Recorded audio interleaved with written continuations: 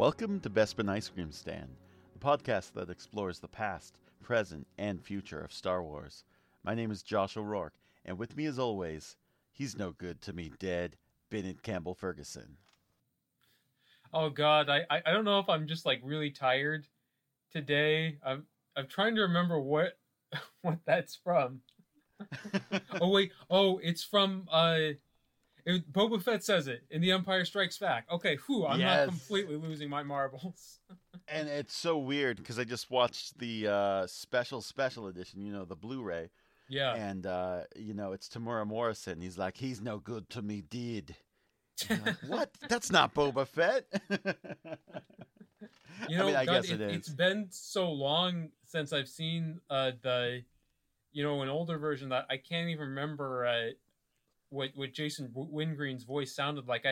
I remember it being like kind of squeaky, like he's no good to me, Dad, or something. But maybe my mind is playing tricks on me. And maybe I'm tired too. In my mind, it's like he's no good to me, Dad. Like. More badass than Tamura Morrison.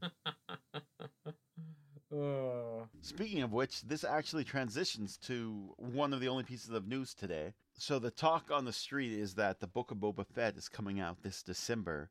But because of that, there's a new Actors on Actors that Variety just put out with Pedro Pascal and Ewan McGregor. And they talk Star Wars and a little bit of the Kenobi series and Mandalorian. But the biggest piece of news, I think, is that Mandalorian Season 3 hasn't even started filming yet.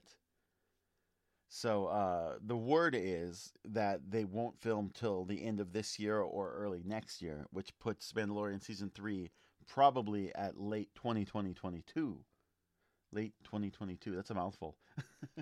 But what that means, or what they've been talking about, is that Book of Boba Fett is sort of a nice little Mandalorian Season 2.5, that they're using the same sets, are filming on similar locations, just like Kenobi. Wait, so let me ask you this. Is Pedro Pascal in the Book of Boba Fett? That's a good question. Nobody said. I expect there'll be a cameo. I don't see why not. Yeah. But apparently he's filming The Last of Us, and so he needed some free time. So this is why people are thinking they're pushing it a little bit. Okay. Well, look, let me ask you this, because I'm of two minds on this strategy that they're doing. I mean, as someone who loves Boba fucking Fett. Boba fucking Fett! I had to get that in there. I mean, there's part of me that's like, okay, we're getting a Boba Fett TV show or miniseries, whatever you want to call it. This is a dream come true. There's the other part of me. It's like the Mandalorian is the thing right now, and do I really want Mandalorian Season 3 delayed while we kind of exploit like franchise leftovers? Mm-hmm. It's like, okay, I have Firefly on the brain right now since I finally watched Firefly this year. Nice. It should always be on your brain anyway. Yes. Oh, so true. So true. I feel like it would be sort of like if Firefly stopped in the middle abruptly and there was like a mini series about Jane or something. And it's just, not that couldn't be awesome, but there's that feeling of like, is this sort of beside the point? Wouldn't we rather just like see the real deal and focus on getting that really, really solid? Man, I'm with you. I feel like Mandalorian has such a great like mythology setup. I don't want to see the spin-off quite yet. Or if you're gonna do a spin-off, don't delay Mandalorian Season 3. I need this. Yeah.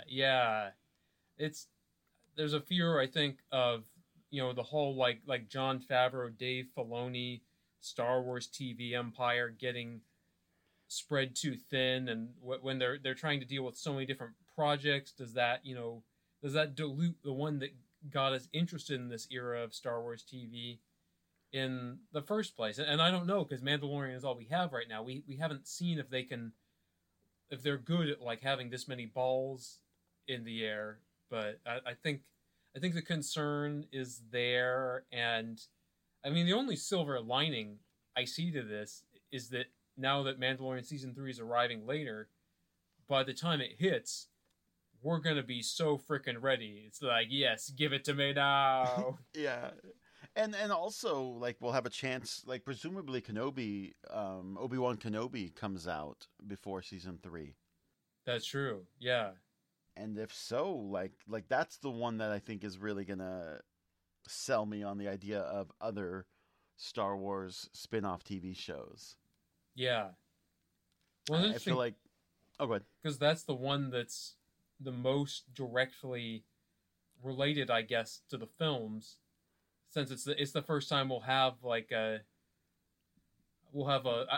guess Tamara Morrison was a lead actor in Attack of the Clones and Revenge of the Sith, but it's the first time we've had someone who was as big a lead as Ewan McGregor spinning off into their own show. So it's a test. Yeah.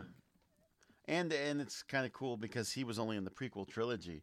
On the Variety video Actors on Actors, Ewan McGregor talks about how he walked by a stormtrooper, and it hit him like, I've never acted with a stormtrooper before, and he had to go ask somebody like, hey, were there stormtroopers on my movies? No, they were clones. And he has a scene with a Jawa apparently. So I'm kind of pumped that it's so tied into the original movies. I suspect it won't tie in as much as we think, though. Yeah. I mean, I feel like that's the challenge of that period, that you sort of have to. You can't have anything happen that interferes with where Obi-Wan is going too much, which makes me wonder, like, when Kenobi reaches its final season, assuming it goes for multiple seasons, will the end be like a Ewan McGregor in old age makeup, seeing Luke being attacked by the Tusken Raiders, and it's like, oh, this is it. Right, or is it going to be as hacky as like the Harry Potter epilogue, where you're like, no, you're not old, you can't fool me. Oh god, that was that epilogue in that movie is still very hard to watch, and I think it's very hard to watch the performances in that, because the actors were so stiff. You could tell like they did not know how to play that scene. They were not given the direction they needed to play that scene, which raises the question, like, why would you do it at all? It's just so uncomfortable. Not to deviate too much, but same with the book epilogue. I feel like I have 6 hours of things to say, but to distill it down, I don't need to know what everybody did, because my imagined version is more exciting and more magical than just saying, oh, everyone gets together and they had babies and their babies are friends too. The end. Yeah.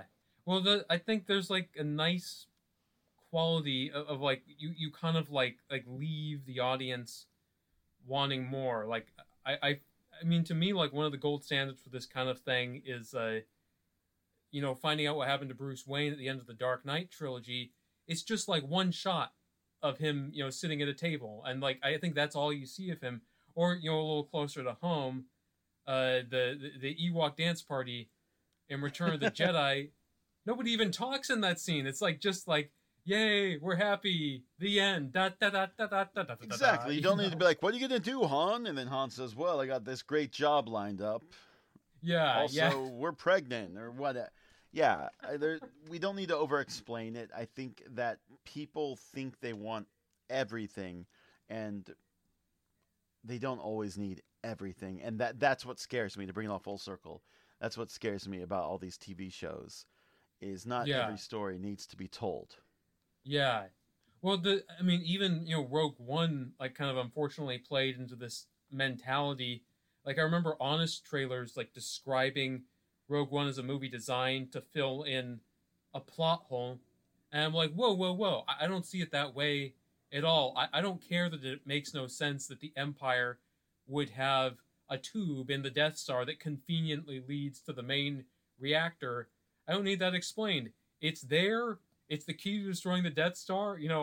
I accept that. Like, not everything has to have this backstory that's like, many Mothans died for that information. And yeah, just because it's simple doesn't mean that it was easy for them to get that information, and we didn't need that to be over explicated. Yeah, yeah. And also, by the way, it shows that the Empire is overconfident. You know, that they would leave a flaw like that in the plans. And I kind of like the idea that it's just the Empire is brought down by their own hubris. It's not like, oh, you know, Mads Mikkelsen cleverly laid this trap and no one happened to notice this giant tube running through the Death Star, you know, other than Mads. Damn you, Mads. Well, I don't have any like big Star Wars news, but in terms of personal Star Wars news, 2 days ago, I finished reading The Last Command, and so it just made me so excited to get into expanded universe stuff on this podcast. Like the climax of that book gave me chills, and I was like, "Ooh, this is just straight up juicy." That's awesome. I've never read that one either, so that's my homework between now and season 2. Which we should tell listeners for season 2, we're definitely going to explore the at least the original Thrawn trilogy, Dark Empire trilogy. Yeah. So exploring the Dark Empire trilogy, and our opening episode for season 2 is going to be Shadows of the Empire. Yes. So if you don't want that spoiled in a couple of months, then make sure you play the game or read the book at least. For our season 1 finale, we're gonna talk about what's in the future and a couple of the things we're thinking about and studying. So that should be pretty exciting. But yeah, I need to get reading. You know, Josh, the Thrawn trilogy is great. The Dark Empire trilogy is great. It must be really easy to create a great Star Wars sequel trilogy, right? Damn you, sir. Damn you. Well, that's it for us today. You can find us at Bespin Ice on Twitter. You can also find us together on Ben's Spidey Scenes podcast. I'm on Twitter at IamJosho85. Ben is at THO Bennett with 2 N's and 2 T's, as well as thomoviereviews.wordpress.com. Is that right? I'm not reading a script. That was absolutely spot on. Yes, still got it. We'll see you next week where we wrap up our sequel trilogy talk. I'm pretty excited about this one. I've started editing, and we're a little nicer to this movie than we are to the last one. I don't know what it is. Like, I just have this weird soft spot for the rise of Skywalker. Like, I don't know. I just keep trying to talk myself into thinking it's good, and I never quite succeed. But the desire to think it's good never goes away. Like, I don't know. I don't know what it is. It's just I'm too nice to that movie. It tries. It's earnest. It's got character. Yes, it does. Well, the Force will be with you always.